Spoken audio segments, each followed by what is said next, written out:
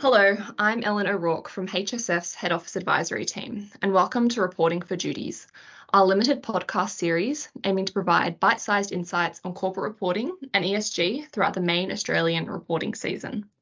In this episode, we have Timothy Stutt and Barry Wang reporting for duty. Some of you will know that the government has released a consultation on mandatory climate reporting, and today we're going to be diving into some of the key issues coming out of that paper, as consultation is just about to close. Before we get into it, I would first like to acknowledge the traditional owners of the land from which we are recording today, the Gadigal people of the Eora Nation, and pay my respects to elders both past, present, and emerging. So Barry, perhaps I'll turn to you first. And if you could, at a high level, give us a sense of the structure of the new reporting regime that's being proposed by the government. Does it have any elements that Australian companies might already be familiar with? Sure, thanks, Ellen. As many of our listeners would know, in March 2022, the International Sustainability Standards Board released exposure drafts of disclosure standards IFRS S1 and IFRS S2, which were issued in final in June 2023. IFRS S1 sets out standards for disclosing information that enables investors to assess the effect of significant sustainability-related risks and opportunities, while IFRS S2 sets out reporting standards in relation to the identification, measurement, and disclosure of an entity's significant climate-related risks and opportunities. The disclosure requirements under IFRS S2 are based on the recommendations of the Task Force on Climate-Related Financial Disclosures, or TCFD. The disclosures are based on the themes of governance, strategy, risk management, and metrics and targets, supported by 11 recommended disclosures around those themes. According to a report released by the Australian Council of Superannuation Investors in 2022, more than half of the ASX 200 already align climate disclosure to the TCFD framework, so many Australian entities will already be familiar with that framework. In terms of how these standards will be implemented in Australia, Treasury is currently conducting a consultation on legislation to set up the framework to make reporting aligned with IFRS S2 mandatory. And this is an important point to note. The consultation paper focuses on climate-related reporting, and we have so far not seen a lot of momentum to implement the broader sustainability-based IFRS S1 in Australia. Mandatory IFRS S2 aligned disclosures would be phased in for annual reporters under Chapter 2M that meet certain size or emissions thresholds.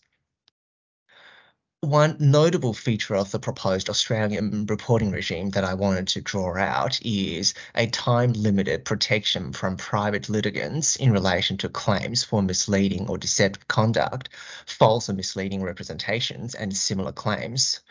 This would extend to disclosures such as Scope 3 reporting, scenario analysis, and transition planning, but it will only be available for the first 3 years from the regime's commencement and will not be available for actions taken by regulators such as ASIC. Treasury has proposed this as a middle-of-the-road approach in order to balance the interests of, on the one hand, businesses and directors who have expressed concerns about liability risk arising from forward-looking statements, and on the other hand, those who argue that a safe harbour exemption is not necessary. In terms of the more granular disclosures that IFRS S2 calls for, these will be a matter for the Australian Accounting Standards Boards to implement in the form of new Australian reporting standards, the precise timing of which is currently unclear. Nevertheless, we do know that the intention is that the Australian standards will generally be aligned with IFRS S2. Thanks, Barry. An interesting point that you picked up there is that the new ISSB standards build upon the existing TCFD framework. So Tim, are you able to explain a bit more about how the new ISSB standards do build upon and how they are perhaps a bit different from the existing TCFD pillars and or recommendations? I think it's absolutely correct to think that all roads lead back to TCFD on this, but there is a fairly significant step change in the amount and level of detail that ISSB requires, but also that the Australian climate reporting regime will require as well. So within the TCFD pillars, which Barry talked through, there's now going to be more disclosure of additional information, granular information in respect to forward-looking matters. And I'll step through some of those in a moment. That there's also going to be a bit more disclosure required in relation to targets and metrics and particular targets and metrics. Also more disclosure in relation to emissions profile across scope 1, 2, and 3.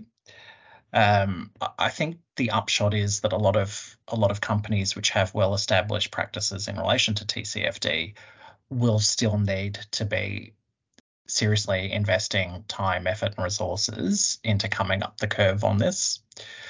Just stepping through the differences between TCFD and ISSB, which forms the basis or is expected to form the basis of the content required under the Australian reporting regime. Under the governance pillar, there is quite a bit more around board competence and governance of target setting, remuneration policies, and oversight of management in relation to climate. For the strategy pillar, there is quite a bit more around value chain impacts, how targets will be achieved and resourced, targets and use of offsets, and the ways in which offsets are going to be relied on and how offsets are being approached by the organisations. More around anticipated changes in financial position and performance, which is a particularly thorny one in the context of forward-looking statements and the Australian liability regime that applies to corporate disclosures, which are forward-looking statements. Resilience is something which is already reflected in the TCFD, particularly the recommendation around scenario analysis, but that is a focus of ISSB as well. I think for the risk management pillar, on the whole, it's pretty consistent. For the metrics and targets pillar, though, there is quite a bit more, so specific greenhouse gas emissions across 1, 2, and 3. Noting that for the purposes of the Australian regime, the government's proposing that there would be an extra period of time for companies to pull together their scope 3 emissions profile, recognising that they would sort of need other people's scope 1 and 2 profiles in the first year of reporting to be able to build up their own scope 3 profile.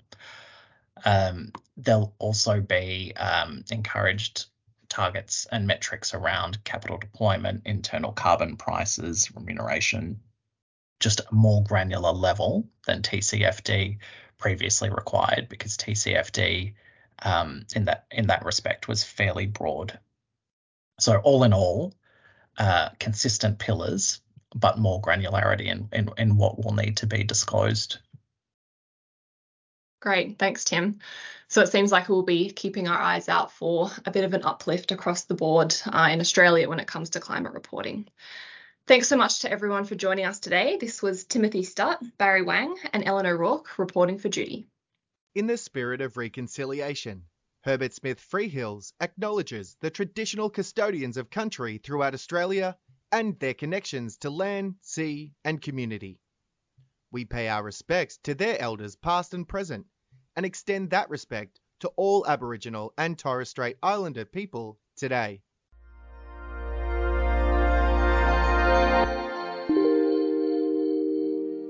You have been listening to a podcast brought to you by Herbert Smith Freehills. For more episodes, please go to our channel on iTunes, Spotify, or SoundCloud, and visit our website, herbertsmithfreehills.com, for more insights relevant to your business.